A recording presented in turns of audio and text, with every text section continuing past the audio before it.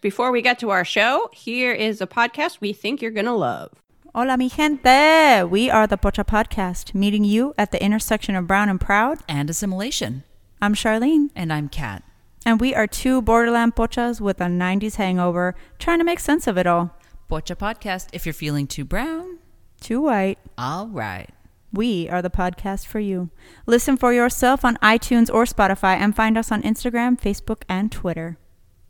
Pocha Podcast.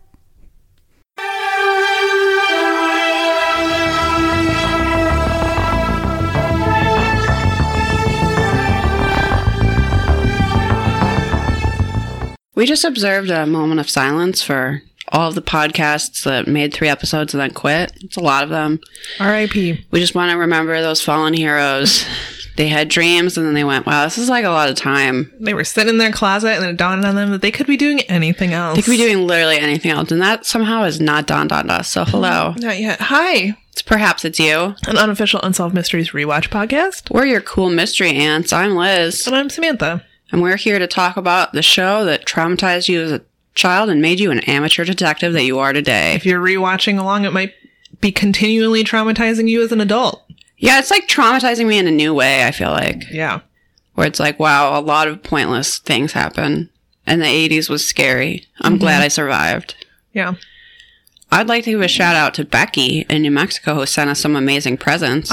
You're the best. And I fucking forgot them. Well, I forgive you. We had some chocolate that I could be eating right now, but I left it at my house. Damn. I forgive you, and I thank Becky. Thank you so much. Becky sent we us really appreciate it. Some chocolate from England. Thank you. Some sheet masks. Yeah. Which our skin is really going to need pretty soon because winter is here. That's my favorite kind. The dry too. Minnesota air.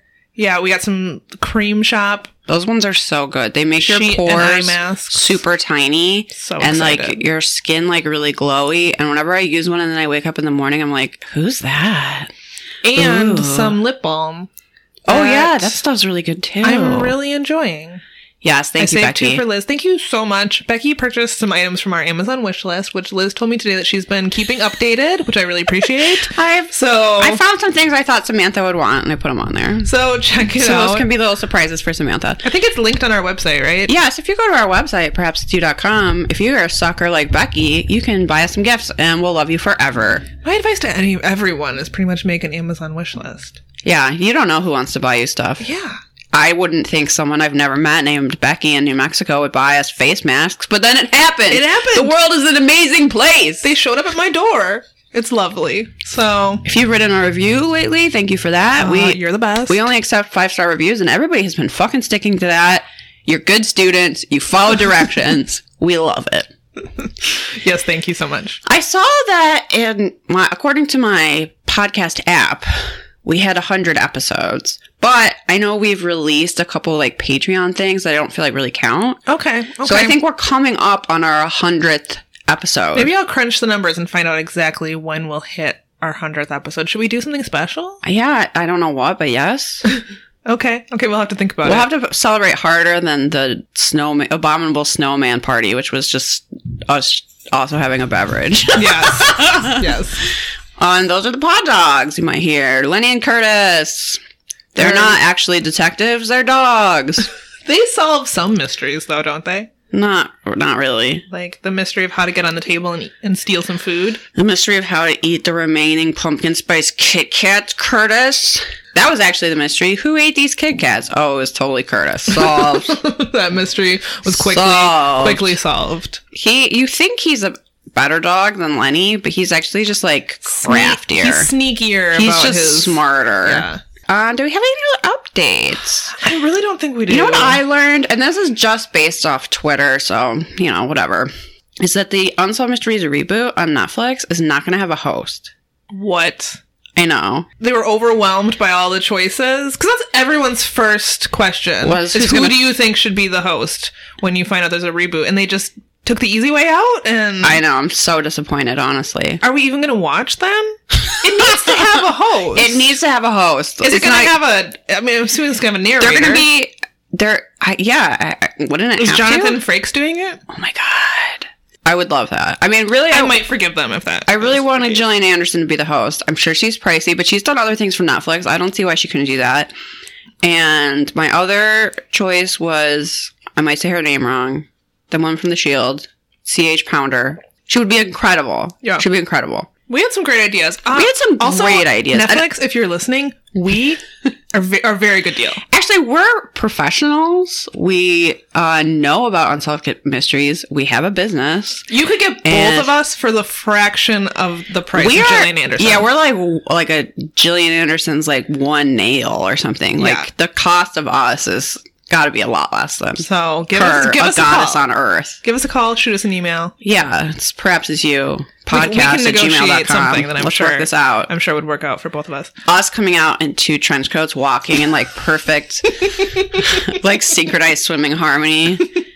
Hello, it's Unsolved Mysteries. There's like, there's you gotta have. They're not gonna have. Oh, I hate it. That's just a rumor, I guess. I don't know. I haven't done my due diligence and made sure that's true. So disappointing if true. I do hate it. But maybe if it's narrated, they'll get Jonathan Frakes. Because I don't know if you know this, everyone, but the narrator of Forensic Files has moved on. Yeah. He's on the other side of the veil. Yeah. Peter Thomas. So we can't get him, the greatest narrator of all time. But maybe Jonathan Frakes is listening to this podcast right now because Rochelle told him about it. So I'm sure he's a huge fan and he's going to sign up for Patreon any second. Could you imagine if he was giving us $1? Okay, who would be the like famous person? Okay, other than Gordon Ramsay. Who would be the famous? Put that caveat on it. Okay, you can tell me if it's Gordon Ramsay. That if like one day you go to Patreon and it's like, oh, this person, and it's somehow you know it's really them, has signed up. What if it was John Taffer? Because he did that episode about him. That would be wild. Or like Zach Bagans. No, that would be almost bad. Yeah. I would be like, we're doing something wrong if Zach Bagans is a huge fan. Gives us $1. No. Yeah. Is that something? I was actually thinking about that the other day. Like, who would the most? It would blow my mind if I found out that they liked this podcast. Who would yours be? I was really debating. I don't know. I hope BD Wong listens. Oh my God, yeah. Hi. Oh, also, I was thinking, so later today we're recording a Patreon episode of the X-Files episode Home. It's very notorious, whatever. If you want to hear our reactions, you're going to have to give us $1. But it occurred to me that there's an episode of the X-Files with a ton of young BD Wong. What? Yeah, that might be like one of his like big breaks. All right, well, we have to do that one for Patreon. Because if you have a like police show, it's I think required by law that you have an episode that takes place in Chinatown. Basically, like every show I can think of has one episode where they're like, "Oh no, the Chinese mafia this time," and then, but so there's one like that of the X-Files. Okay, sure. It's called Hell Money, and I was like, why wasn't that the first one? Well, I guess we started with the pilot, right. That makes sense. Now we're doing this one that's very notorious. Yes, maybe the next one we should do has young, beautiful, darling BD Wong. Do you think there's a BD Wong rewatch podcast where they only watch things that he's done? People do ask us, what are we going to do when we get to the end of Unsolved Mysteries? And I'm like, this is an option. That's so far away. Samantha and I will hate each other by then. We'll have had a full-on brawl where we've been giving each other black eyes. But theoretically, if we reach the end and we need to do something else, that could be an option, because I'm not sure that exists. I was on Facebook the other day asking if there was a Boy Meets World rewatch podcast, and turns out there's a bunch of them. Sure. So we can't do that. I never really watched Boy Meets World. Oh, it was my jam. Yeah. It was my jam, and I believe you can stream it on Amazon Prime. It came back to my... I think I might have aged out of that one. It was back on my radar because everyone was subscribing to Disney Plus this week. Sure. And some people were Insta-storying about watching Boy Meets World, and I was like, damn, I missed that show. That was my jam. Yeah, I feel like I'm not... I mean, I haven't signed up for Disney Plus. I don't think I'm going to. I don't really think I'm going to. I didn't have cable growing up because my parents are bad people and I know they're listening. So I didn't watch any of that Disney Channel stuff. So you don't have fond memories of those weird Disney Channel originals? I know people are like really psyched to find things they haven't been able to watch in like so long that have these childhood memories, and I totally get that, but I just like don't have the same ones. I'm not going to be like, oh yeah, I finally get to watch that Disney Channel movie where they all go to that town run by dogs or whatever. Right. Yeah. Well, basically because my parents were bad at being parents and... You didn't have the Disney Channel. We didn't... Really, what killed me at the time was that we didn't have MTV. Oh my God. Okay, sure. Because all I wanted to do was sit around and watch music videos. And so that's just what I do now as an adult with YouTube. No, there you go. I really see being an adult as an opportunity to do all those things you wanted to do as a child. And your horrible, terrible parents that are listening and supporting your podcast. That's a really good life philosophy. Yeah. To do everything you couldn't do as a child. Yeah. So, now you can have ice cream for breakfast and just watch music videos all day. Lovely. Okay. I guess we'll talk about Unsolved Mysteries. All right, Something fine. I did watch as a child because this was on broadcast television. And since there was only like 4 channels, you watched it as a whole family, despite the fact that people were going to be brutally murdered. But this is not a news broadcast. Oh, yeah. Don't be confused and think it's a news broadcast. Just want to make sure I clarify that. What episode was this again? This is season 4, episode 19. 19. I was going to say 20. I'm getting ahead of us. We're not quite there. Nope. All right. So my first note is Stack seems happy. Stack is really happy. And also, what the fuck is he wearing? That tie looks like a bacteria under a microscope.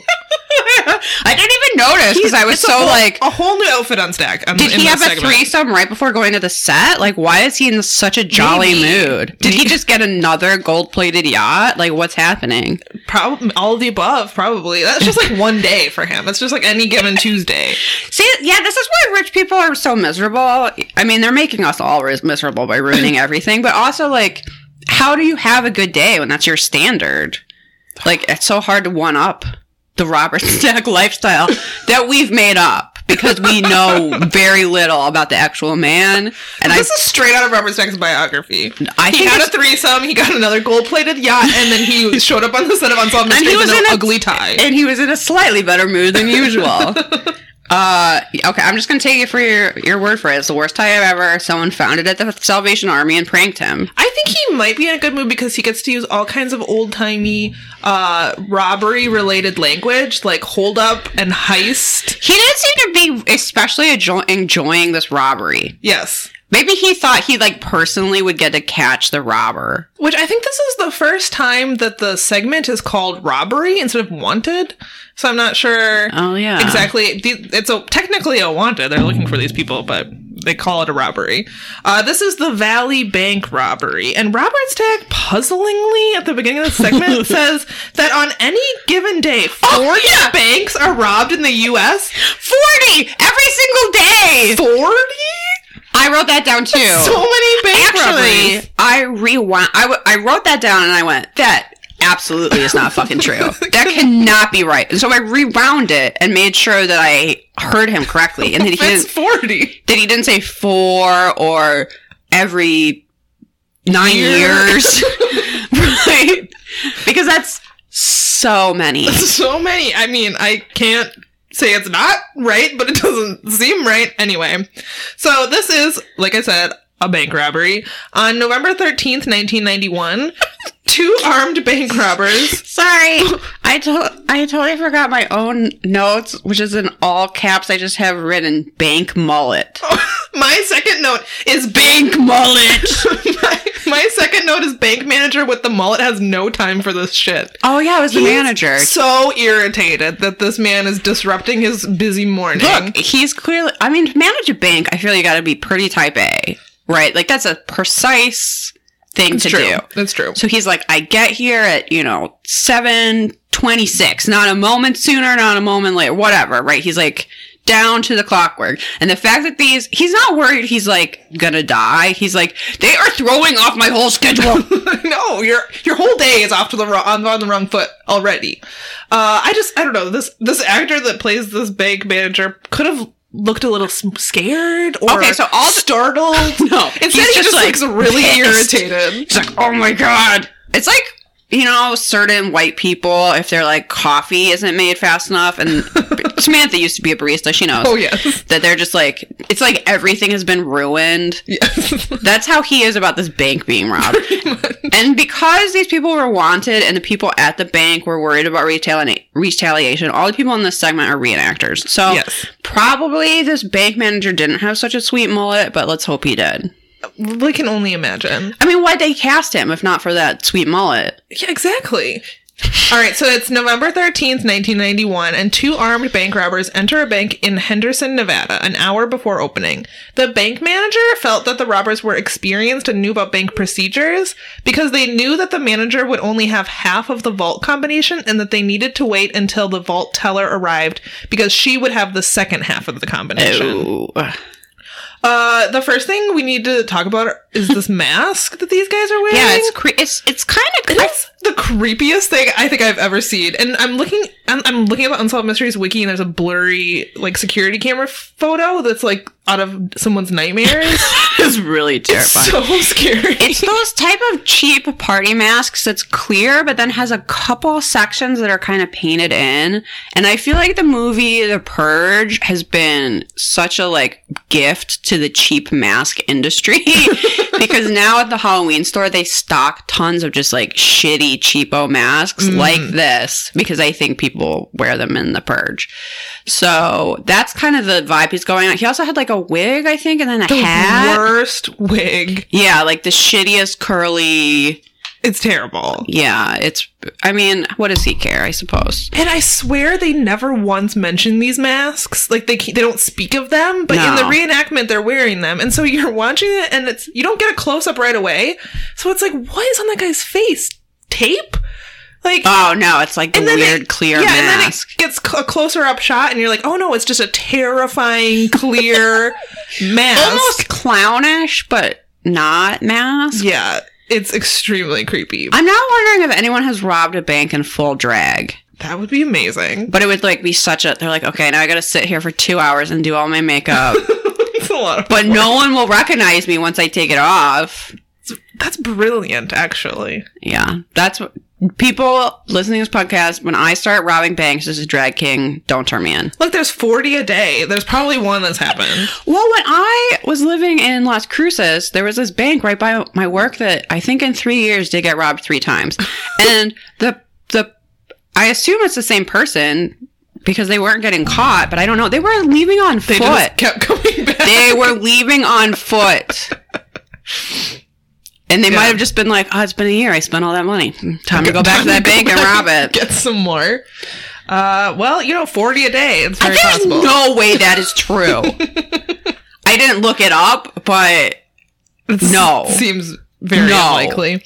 So Robert Stack, come out of the grave and take it back. We need a fact check. Robert Stack, get back here. All right. When the vault teller arrived at 8 a.m., the first robber forced her to help open the vault. As the first robber stole the money, the second held the vault teller and 2 other tellers hostage. At some point, a silent alarm was activated and the police arrived within minutes, but they sort of just like moseyed on up. They were like, oh, they had to assess the situation. And I was like, that's what happens when a silent alarm is hit during a bank robbery. They just like sit around in their cars. Apparently what else happens is the police dispatcher calls the bank to be like, are you being robbed? And the bank manager was like, well, I didn't really want to say yes, I'm like, being robbed. A guy with a gun is standing right next to him, holding the gun at him. So he was like, he said that he used like a ruder tone so they would know not everything was okay or something. I'm not exactly sure how he conveyed it, but the bank robber had threatened him so that he would kill him if he tripped the silent alarm. So he didn't want to be like, oh yeah, we definitely tripped the silent alarm. There's a robbery happening here. I don't really understand. This police department seems especially bad at their job. The police are right outside. Maybe they couldn't see in? I don't know why the dispatcher had to call. So go in and see if it's being robbed or not. Look, I don't They just sit in their cars calling? Hey, could you solve this crime for me? Could you let us know if there's a crime happening to you right now? I'm kind of busy. I didn't have breakfast. I'm just like kind of dragging, I'm not like fully awake. It's so early. Do you have to be robbed so early? I don't really understand this process. But anyway, when the dispatcher asked if everything was all right, he said, quote, I suppose, which meant to the dispatcher somehow that something was wrong. The manager then lied to the robbers, claiming that the store across the street had called them, asking what was going on, and that he needed to go out there before they themselves called the police, which is a clever ruse. Oh, thanks, Curtis. Curtis thinks so, too. I think he should have given one of those very Midwestern answers, which is something I do, where you're like, yeah, no. Or, no, yeah. And then, assuming the robber is from somewhere else, they'd be like, wait, did they just say yes or no? That's true. That's true. They'll never be able to figure it out. They'll never be able to figure it out. That's my suggestion. That if you're like, yeah, no, we're not okay. Just be like, oh, gotta sneak past you. Yeah. That's what the robber said on his way out. Well, I'm so sorry for the inconvenience, but if I could just... Oh, you're fine. Oh, no, it's okay. Don't worry. You're fine. So he left the building and went to the officers outside to let them know that, yeah, they were getting robbed. Hello? Yeah, he had to literally leave the bank while it's being robbed, walk past the other people being held hostage, knowing that he could not come back in to help them, and just go outside and be like, yeah, so we're being robbed. That's why we hit the alarm. Did they hit this alarm, like, every day? So the police were just like... No clue. Again? No idea. Oh, hi, Curtis. So the tellers noticed that the second robber was agitated and worried that the robbery was taking too much time. The first robber then decided to take the vault teller hostage. For an unknown reason, the second robber took off his mask prior to leaving the bank. After driving for several minutes with the hostage in the car, the robbers drove through a large and confusing apartment complex, which had only 3 entry and exit points. Despite having officers at each of these entry/exit points, the robbers were able to escape. In the reenactment, they, drove through some garbage cans. Didn't seem very difficult to elude these police officers. No. I just would have been like, oh, this isn't a robbery. As I was, holding a gun and wearing a mask, and the police officers would have been like, oh, okay. All right. I'm on my way to a costume party. This isn't a robbery. Yeah, no. No, I didn't just rob a bank. And they'd be like, oh, carry on. Minutes later, the robbers switched getaway cars and released their hostage unharmed. Well, that's good. Authorities believe that the 2 men that held up the Henderson Bank are responsible for at least 10 other holdups from 1986 to 1991. No, here's the twist. They're responsible for 40 a day. They're really busy. It's all them. In every case, their disguises had successfully concealed their identity. However, this would change in the Henderson case. Not really. Because that morning, reporter Catherine Scott had learned of the robbery through the police radio. She slept with a police scanner by her bed, something I specifically have told you not to do. She is out there wanting to capture crimes because she is ready. She might be Batman. I'm not sure. That moment when something's going on in town and she hears this chatter on the radio and she gets in her car and she grabs her little tiny camera and she's driving around and she sees the police chase coming towards her.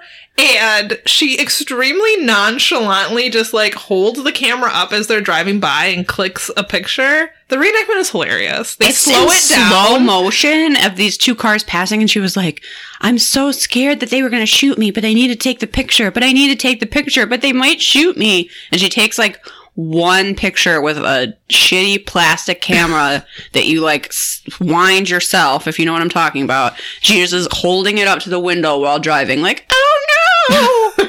She's so nonchalant about it, which is hilarious given how dramatic they make the reenactment. It's completely ridiculous. It seems like a parody of Unsolved Mysteries, except that it's not. This whole reenactment car chase is really, really funny. And my husband, who's a mechanic's note on this was that, quote, I've driven a Chrysler LeBaron and can confirm that they do not make those noises. It was like race car sounds, pretty much, and tires squealing. You know, from your Chrysler LeBaron. I think I've driven a LeBaron as well. Yeah, they don't sound like race cars. So, yeah, this reenactment, pretty hilarious. Yeah, highly recommend. So with the help of this photograph and eyewitness accounts, the police created a sketch. However, the robbers remain unidentified at the time of the broadcast. So Lucas in her photo, isn't he still wearing a mask? Or it's super blurry anyway. It's not super helpful. They end up catching one of the guys, which we're going to talk about in a second. And I don't know that it really looked like him, but anyway, the result is that they were captured. On November 11th, 1997, Nebraska State Police stopped a car for speeding. The driver appeared extremely nervous and handed police a fake driver's license. Then their police dog began barking wildly at a suitcase in the back seat. The officers opened the bag and found $1.8 million inside. I often drive around with $1.8 million in a suitcase. Just having a suitcase. I mean, it's so much money. I guess you can train dogs to smell money, but that's fascinating. That is pretty fascinating. It's so much money you could smell it. The driver turned out to be William Arthur Kirkpatrick, one of the two men the FBI had dubbed, quote, the trench coat robbers. We didn't even mention that they're wearing Robert Stack-style trench coats. Oh, yeah, they are. So we're so distracted by the terrifying masks that it hardly registered.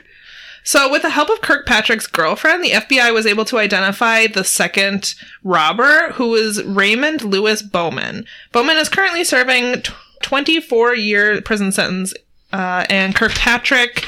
my notes cut off, so I have no idea. Okay. But he went to prison as well. This country has seen a notable decrease in bank robberies since the people that went down to zero. So strange. It's gone from 40 bank robberies a day to 0 with the capture of these 2 men. How could... Yeah, there's no way that's true. It seems pretty unlikely. Robert Stack, why lie to us like that? Yeah. Why? We need answers. Why? Okay, let's move on. We got a lost love. This lost love is weird. Yes. Yes, okay. It is. So Robert Stack tells us that, quote, 50 years ago was the Great Depression. That is no longer true. It just makes you go, all right, time marches on. We're talking about a story from Haskell, Texas that dates back to 1941. It is the story of Barney Dewey, who was just 12 years old at the time, and he is currently looking for his sister. So it was during the Great Depression. His family was, just scraping by. So even though he was 12, he worked part-time at a gas station and also had to take care of his little sister, Angeline, because their stepfather was hospitalized and their mother was working long hours as a garment worker, which is the only job that was in the area. And he describes it as a bleak existence. So one day he's working at the gas station and he is also watching his sister, and an old man pulls up in a fancy car who refers to himself as Reverend Nicholas. And he came to tell him that he was a good friend of their mother's and that they needed to go with him. And he already knew their names. Yeah. This is the sort of thing that inspired all the stranger danger you heard as a child, but nobody would have been talking about in the 40s. So he comes up and he's like, oh, you must be Dewey and Angeline. I'm a great friend of your mother's, even though you've never met me or seen me, and you need to come with me. And so he gave them candy and got them to go in the car. I mean, honestly, these kids were probably so hungry that they didn't really care what the explanation was. Oh, definitely. They were just like, what? We're getting candy? Great. Also, present-day Barney says that this guy knew exactly what to tell them at any point if they had doubts. He would be like, oh, well, your mother said this. Barney was under the impression that his mother was sick and that Reverend Nicholas was taking them to his mother. Yes. He thought maybe something had happened at her job. Obviously, their dad couldn't come get him because he was in the hospital. So and this guy is wearing a reverend's cloak or whatever you call it. Yeah, and he's an adult and you're supposed to listen to adults. He's a friendly old man who's giving you candy while you're super hungry.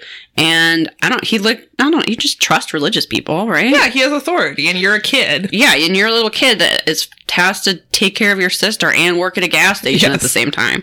So he actually took them to a hotel where he bought them new outfits and fed them what Robert Stack called a scrumptious dinner.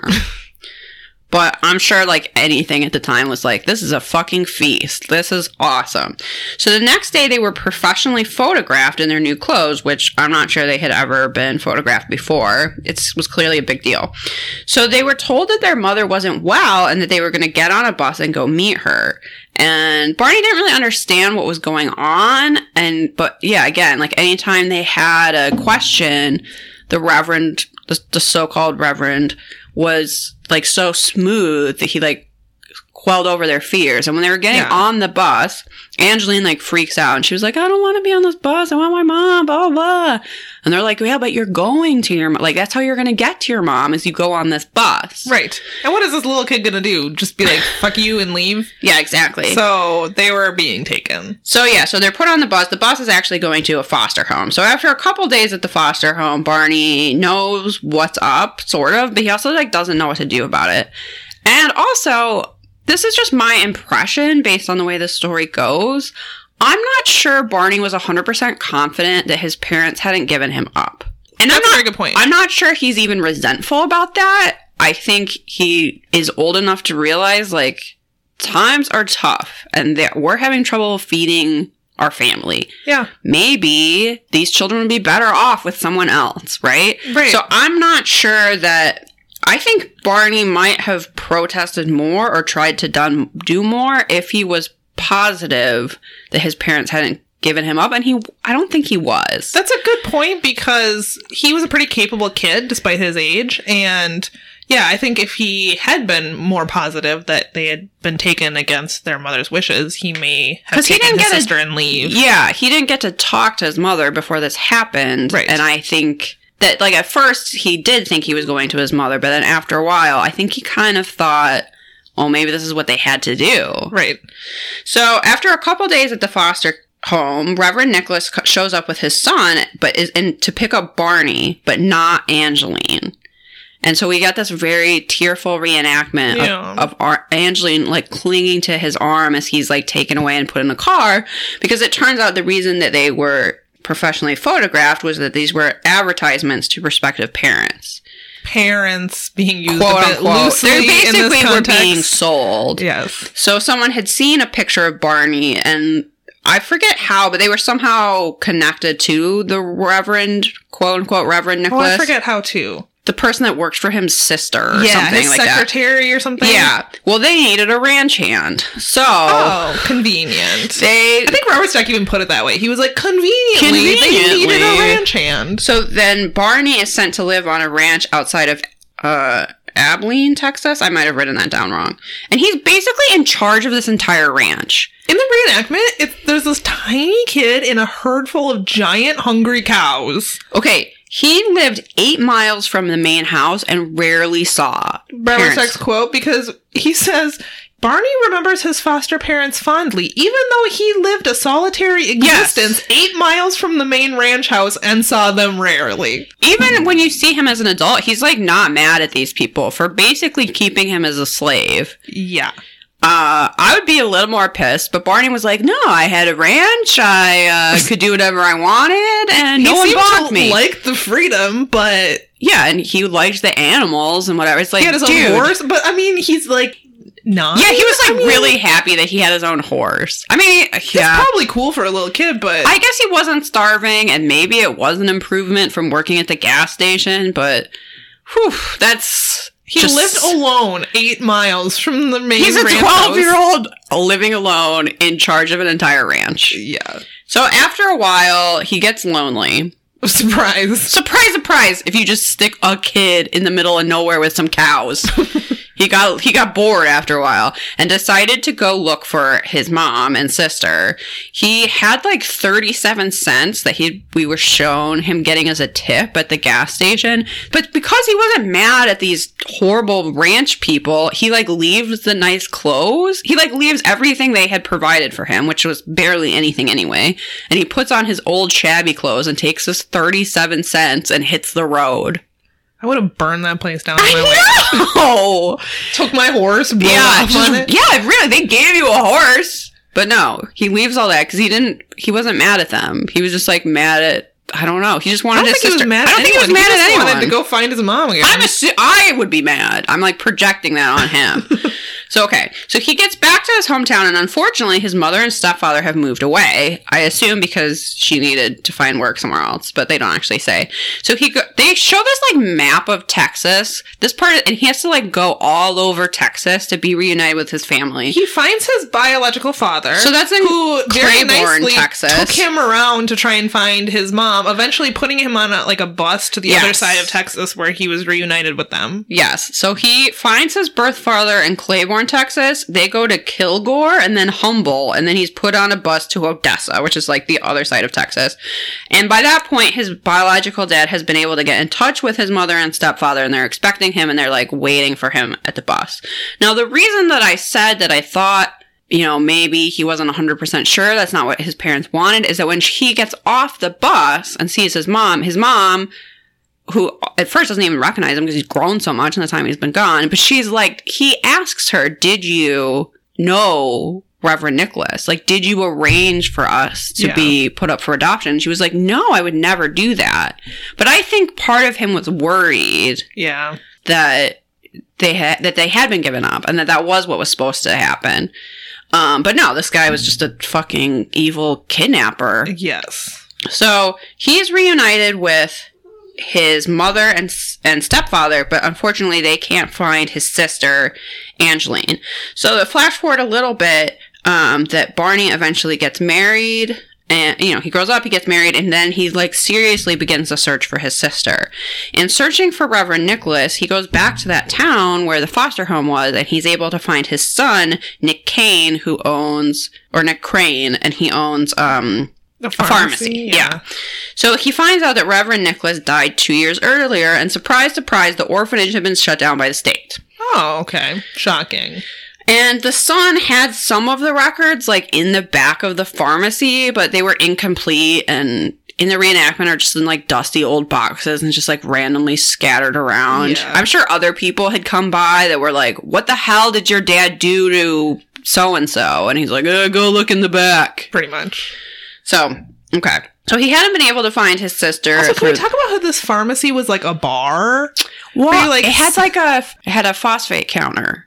So, okay, I know a little bit about this. I don't know anything about this. Back in the day, the reason pharmacies were also soda fountains is because predating your, like, 50s, 40s sock hop type of thing, soda was, like, supposed to be a remedy. Yes, I did know that. Like, Coca-Cola had cocaine in it. Yes. Right? Like, that's supposed to be a remedy for your health, so you would get it at the pharmacy. And as times kind of moved on, they just, like, had, like, shakes and malts and whatever. Okay. So you would have the little counter with the chrome and the stools, and you could sit there drinking your cherry phosphate, which I think they were no longer pretending was health related, but they just still had them. I kind of wish that was like that. I love going to the pharmacy if I could sit at a little retro. Yeah. Yeah, because it used to, and you could just buy, like, other random things because towns didn't have that many stores too. Which I guess Walgreens continues that tradition today. Yes, you can just buy random crap. Okay. So update. There's a reunion. Someone watching the broadcast realizes that the Angeline they're talking about is actually their adoptive sister. So they call in. They say, so that Barney could get in touch with her sister. She had some mental disabilities, so she was living in a group home in Arizona. And I think Unsolved Mysteries flew her out to Barney's house. Something like that. And so then you're able to see the reunion. And Barney is, like, so happy. Because he was so happy. It's been 50 years since they saw each other. And he says, I've been looking for my sister for 50 years. I've never given up hope. And his dream came true and they were reunited. And he's really relieved to find out that Angeline was adopted by a loving family and she had been well cared for. And even though it's awful that, you know, this horrible man, which I wish we got to know a little bit more about him and his shady background and what the fuck's wrong with him. But despite being ripped out from that family, she did have love and support in her new life, and she had lived a good life. So you get to see him, like, showing her photographs of their mom who had passed away and just sort of reconnecting, and they're just clearly, like, so happy to be together. It's really sweet. It's a delight. So I learned from Unsolved Mysteries Wiki that Barney has passed away, but he passed away at the age of 90, so hopefully they had some time together, and it is a sweet reunion. And Unsolved Mysteries did another good deed. I love a lost love. I really wish that the Reverend Nichols, whatever the hell his real name was, I wish he had died a horrible, horrible death. Yeah, a deadly hangnail or something. I wish his eyes had crusted over with boils and a goat ate his entrails, and I hate him so much. The idea that you just show up to children and manipulate them like that and steal them away. So you could sell them to ranches? Ugh. How do you sleep with yourself at night? Oh my god, I know. Chris, how? So we have one more. There's a stupid update in here, but we don't even... Yeah. There's like a thing of a case we've already talked about to death, and so just ignore that, and we'll go on to the last one. Okay, so is this a wanted or an unexplained death? I have it written down as unexplained death. Okay, this is an unexplained death, but it's also kind of a wanted. It's also kind of a parade of mustaches. Yes. Yes, definitely. So 57-year-old Joe Harvey and his 54-year-old wife, Maddie, were a couple who lived in the small town of Lewis Chapel Mountain, Tennessee, which was north of Chattanooga. For years, they ran a combination gas station and convenience store. It was the only place to buy gas and groceries for miles around. According to Joe's brother, Ed, who is our first mustache in this parade of mustaches. So I think he's my MVM. I've drawn I thought it here. he would be mine, too. It's a very trucker mustache. I called it the model train enthusiast, which I don't actually know that this guy was a model train enthusiast, but that is the mustache of a model train enthusiast. Yeah, and I think just because he's wearing a trucker hat is why I made that connection. I don't know that truckers are like required to have this mustache, but it's a very purposeful mustache. Definitely. Also, he definitely was like advertising like a local store and the hat's on his hat. Not pulled down all the way. It's very strange. He also talks like Boomhauer from King of the Hill. Yes, and kind of looks, yes, he looks the part as well. So it was common knowledge that they kept cash receipts in the store, according to Ed. He suggested that they keep the money elsewhere, perhaps in a bank account. So they like literally didn't have a bank. They're making the money at the store and then just like bring the money home. I think they're probably keeping it in a tin can. I don't even understand. He was hoping to... He's like, look, 40 banks got robbed a day. We can't trust our money there. Let's just keep it under the mattress. You know what? They have a good point.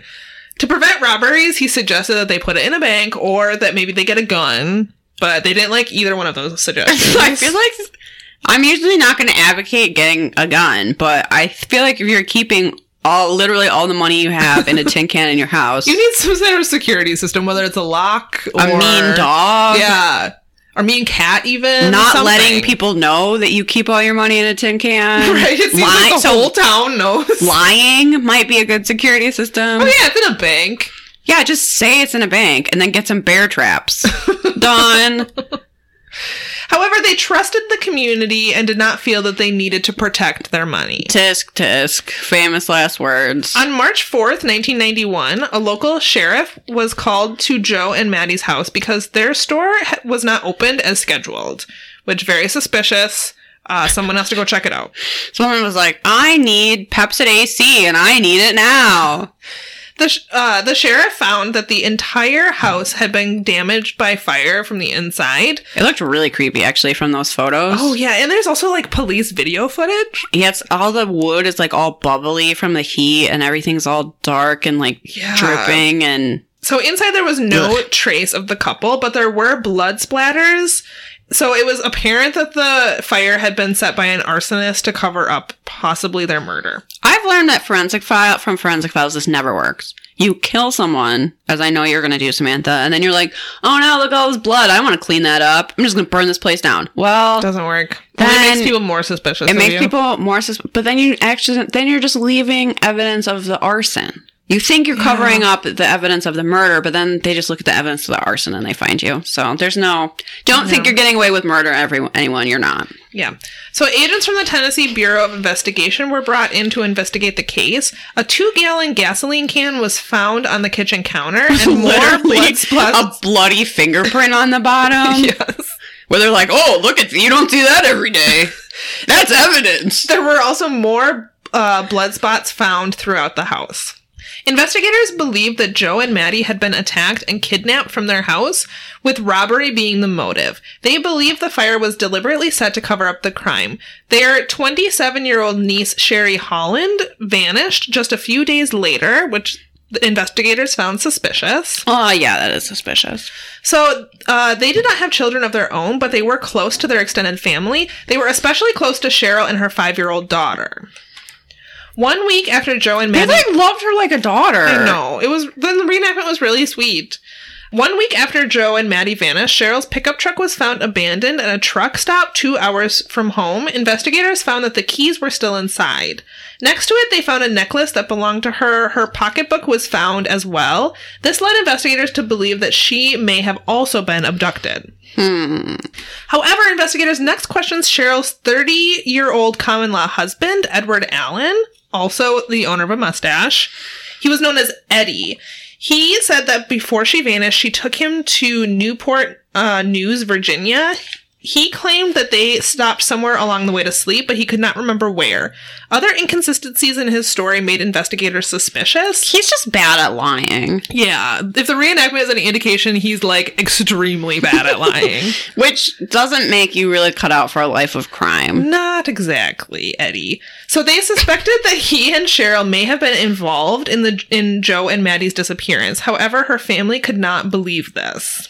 Which you don't really want to believe that. Because she was a good Christian girl living a Christian life. Yes. That's what I wrote down. Because I know no one will ever say that about me if I'm suspected of a crime. Well, you know, Liz was a good Christian girl living a Christian life. No one will say that about me. So I'm just going to be a suspect. Well, great. Damn. So I got to cut back on the crimes I commit. On March 10th, Eddie was questioned again.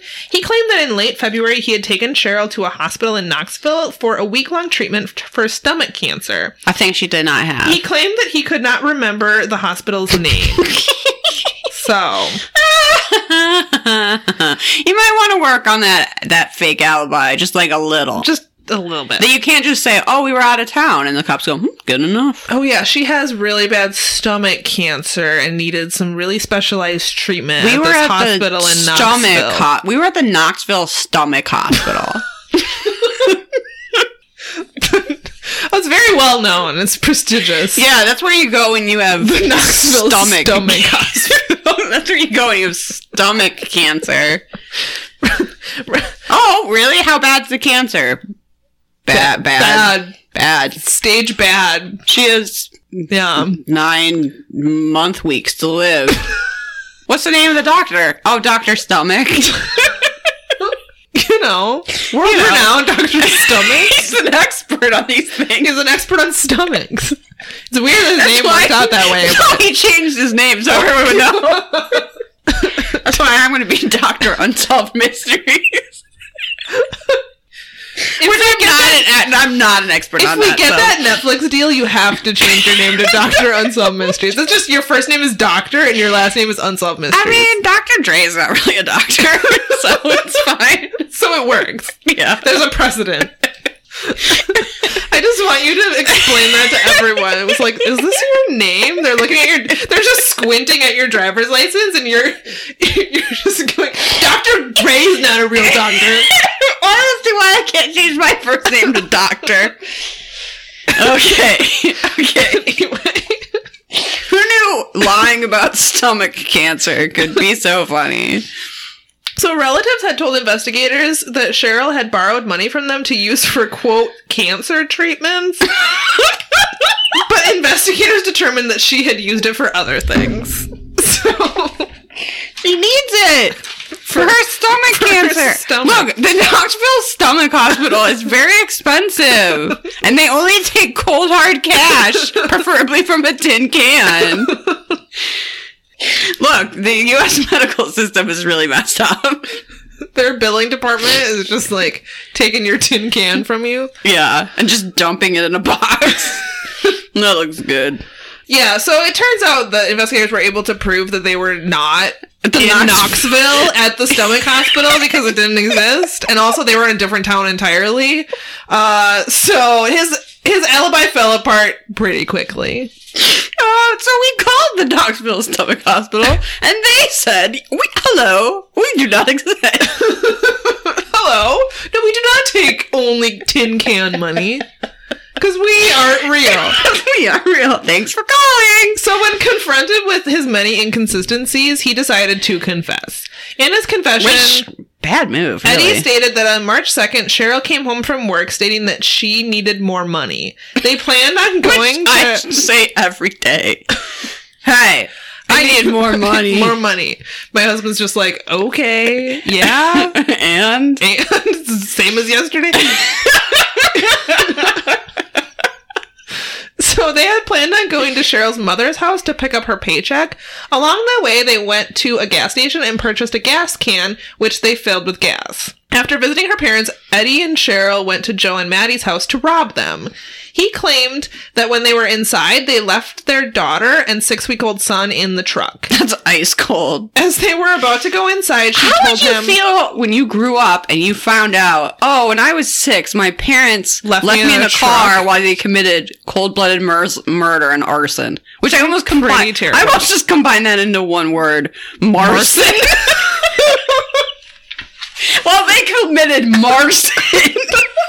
Sounds much less nefarious than it is. Yeah, no. Marson. I don't endorse that word. I don't want that to take off. That sounds like a hipster baby name. And this is my son, Marson. Oh my god.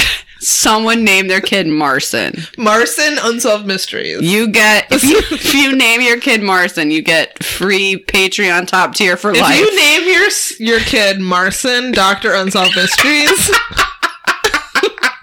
I don't know what we're going to give you. We don't have much, but we'll give you something. We'll give you Definitely something. A shout out at least. Oh, this is my son, Marson, Dr. Unsolved Mysteries. Oh, fair enough. Okay. So, as they were... This is my daughter, Dr. Stomach. We've reached the point in the show where we're just like slightly delirious. I've got like a whole other page of notes left because this mystery was long as fuck. This is also terrible. This is a terrible case of Marson. Alright, so they were about to go inside and she dropped this bombshell on Eddie that she needed to murder them. And Eddie was like, why? Also, could you tell me stuff like this before we get to the people's house we're supposed to murder? So, communication is key in a relationship. You can't just show up places and go, oh, by the way, we're committing murder. You need to tell your partner ahead of time. Be like, I thought we were just here to commit arson. Yeah, no, you must... I said Marson. You didn't hear me because you're never fucking listening. It's... Marson. I said, yeah.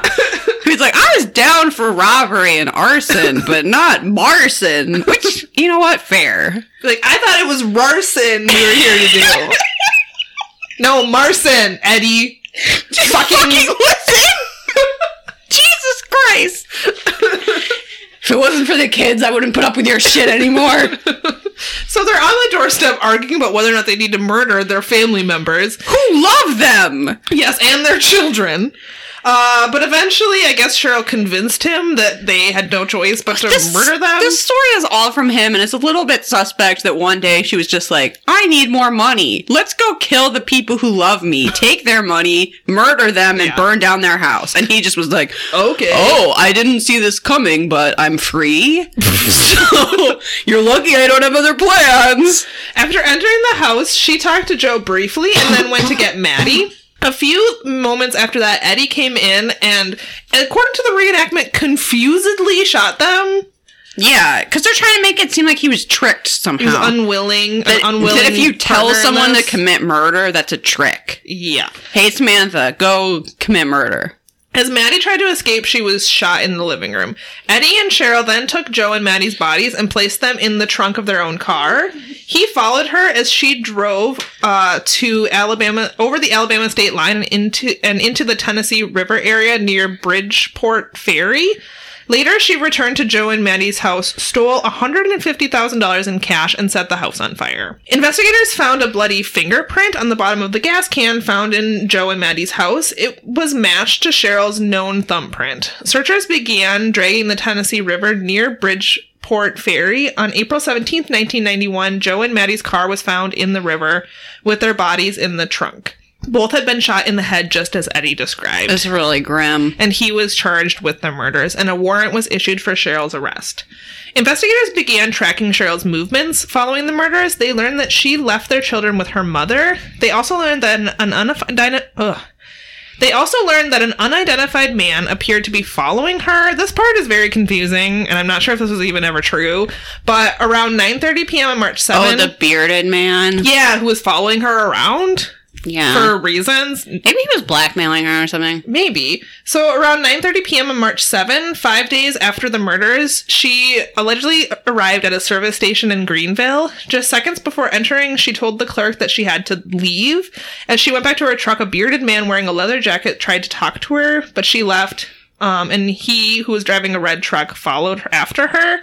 About an hour later, Cheryl was spotted using a payphone at a truck stop 12 miles from the previous station. She told her family that she was 2 hours from home. Later, a witness spotted two people talking in her truck. The unidentified man was apparently seen at her workplace on the day before the murders. She was seen writing him a check. Investigators are uncertain how this man is connected to the case. She was last seen at the truck stop around 11:30 p.m. on the night of March 7. Her family believes that the unidentified man was responsible for her disappearance. However, investigators are pretty certain that she is alive and still on the run. So, the result is that she was captured thanks to a viewer's tip just 45 minutes after the broadcast. Unsolved Mysteries viewers are, they're really on top of it. They're on their game. Well, this is why they're tuning in, because they want to be the one to call in that tip and solve the mystery. I would have been so excited. So Cheryl was arrested in Rollingwood, Texas, at a convenience store where she had worked for 6 months. She was living under the assumed name of Amy Elizabeth Forster. Her colleagues were shocked about her double life. 4 days later, Cheryl was returned to Tennessee to face murder charges. She pleaded guilty and was spared the death sentence. She and Eddie are now serving life sentences for the murders, and she will not be eligible for parole until November of 2021. And he will not be eligible until April of 2020. Oh my goodness. So he could be out this year. Wow. It's a really grim case, despite how much we laughed. It is really grim. These people were beloved by their community. They seemed super nice. They kept $150,000 in a coffee can. They seemed to really care about her, and they did. I don't really believe his thing of events that he was like tricked into doing this. Yeah, but it does seem like she was involved, so it's very sad. Yeah, they definitely were. So they were such a happy couple, and they had this really thriving business and this community that they really cared for. And yeah, it's overall just very depressing. And they killed him for what? What did they even do with that money? She had to just go on the lam and work at a convenience store. What was the point of any of that? I have no idea. Just, senseless. I won't be with my children anymore. I'll just live under an assumed name and still go to work, and yeah, nothing was achieved by that. No. So people really think your crime's through. Yeah. Before you do Marson. Yeah, exactly. Make sure you want to do Marson. And also, what are the consequences of that? It's probably pretty severe. So how about you don't do it? Okay. Less Marson 2020. All right. Should we rate this episode? Yes. I think we have no choice but to rate this episode. Mysteriousness? Not very mysterious, actually. No, thumbs down. Most of these were wanteds and then a lost love. So thumbs down for mysteriousness. No, I didn't even really have the element of spookiness or... Not really, other than those masks, but... Yeah, it did advertise terrifying masks, but that's not really the same as mystery. Not exactly. Reenactments were excellent, in my opinion. Hilarious in some cases. Car chase, yeah. I mean, the lost love, you get some old-timey scenes. Yeah. You got a little kid hitchhiking and jumping in the boot of a car. You get to see some cows. You don't always see that on Unsolved Mysteries. Very true. Yeah. I'm a thumbs up for reenactments. Yeah, sure. Why not? I'll be generous. I did write down for your last mystery, what a sweater to be arrested in. That's true. For the update, quite the sweater. You see her being arrested, and she's wearing a very 80s pastel, random shapes, random textures sweater. And it's like, oh, that's what you get arrested in? That did not age well. Oh. But I don't know that it's a thumbs up for that. But definitely not, no. Actually, it seems unspectacular. Yeah. Underwhelming. Robert Stack brought out a new tie this episode. I did have a couple other mustaches. Oh, did you? Before I forget, from your last... There was a guy that was just in the reenactment of the cops, looking at the burned house. They find that fingerprint. There's just some looky-loos outside. And one had a giant mustache that I called the Caterpillar Retreat. It's very bushy and full. Yeah. And then when we hear from the shop manager after she's arrested, the person she was working for that couldn't believe, not our Amy, she's so sweet. He had this type of mustache, and I called it Combs for Sale. combs. He works at a store. His mustache looks like a comb. He probably buys some of those combs. Yeah. Maybe he's not selling them because he's just pocketing them all for his mustache. So, despite that, I feel like it's unremarkable on fashions. Yeah. So, and then Robert Stack, I mean, he brought in a new tie, and he seemed a little bit happier than he normally is. But it's a bad tie. It's a terrible tie, but it is new. Sideways? Sideways for changing things up? Yeah, sure. Not really sure. Actually, maybe thumbs up, because I want to know why he was in such a good mood. All right, out of a possible 5 Robert Stacks, I feel like this is total 3. This is a definite 3. We don't need middle of the road. We have an unnecessary update that we did not need at all. We only have 3 mysteries, 2 wanteds. What's a lost love? You know, I like lost love, but 2 wanteds. We could have used paranormal in here, call like it a nobody's business. Unsolved mysteries. It's still a wanted.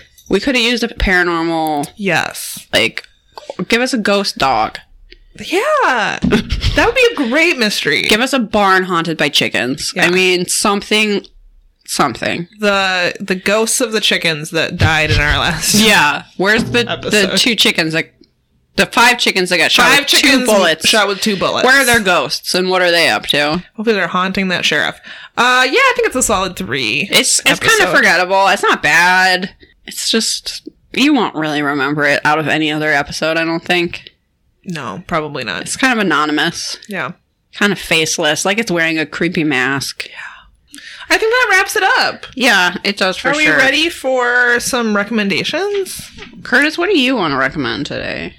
He wants to recommend eating the last Kit Kats. Oh, that's a terrible recommendation. I'm not going to let you recommend that. Okay, my recommendation is super... I don't know. Whatever. My recommendation is water aerobics. Oh, okay.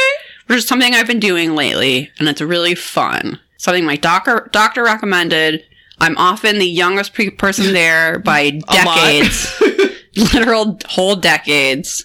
It's me and a bunch of elderly women usually. But you know what? It's like really fun. It's nice to be in a pool and not swimming. And the pool is, at least in this case, it's heated. Ooh, that's even better. It's super shallow, so everybody can like stand and you're just like splashing around doing stuff. I think it is like still exercise, but unlike every other exercise that I hate, this is actually fun and enjoyable. And I don't know. Also, just like splashing around and seeing old people splashing around is hilarious because you get to a certain age, you just don't care about anything anymore.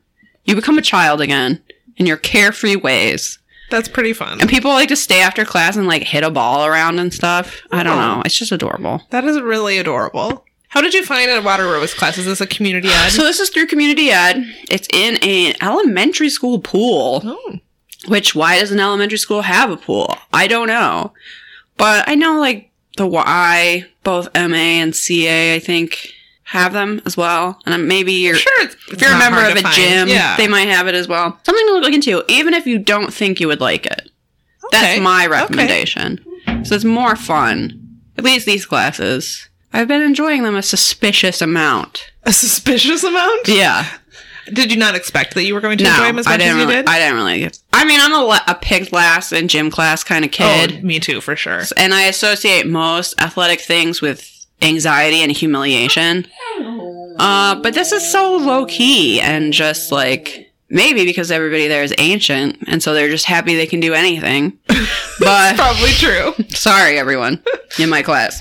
I'm sure they're listening. I'm sure they're huge podcast listeners. Really get them to every listen. One of them. Get a few more downloads out of your water aerobics class. Like on the radio? Yes.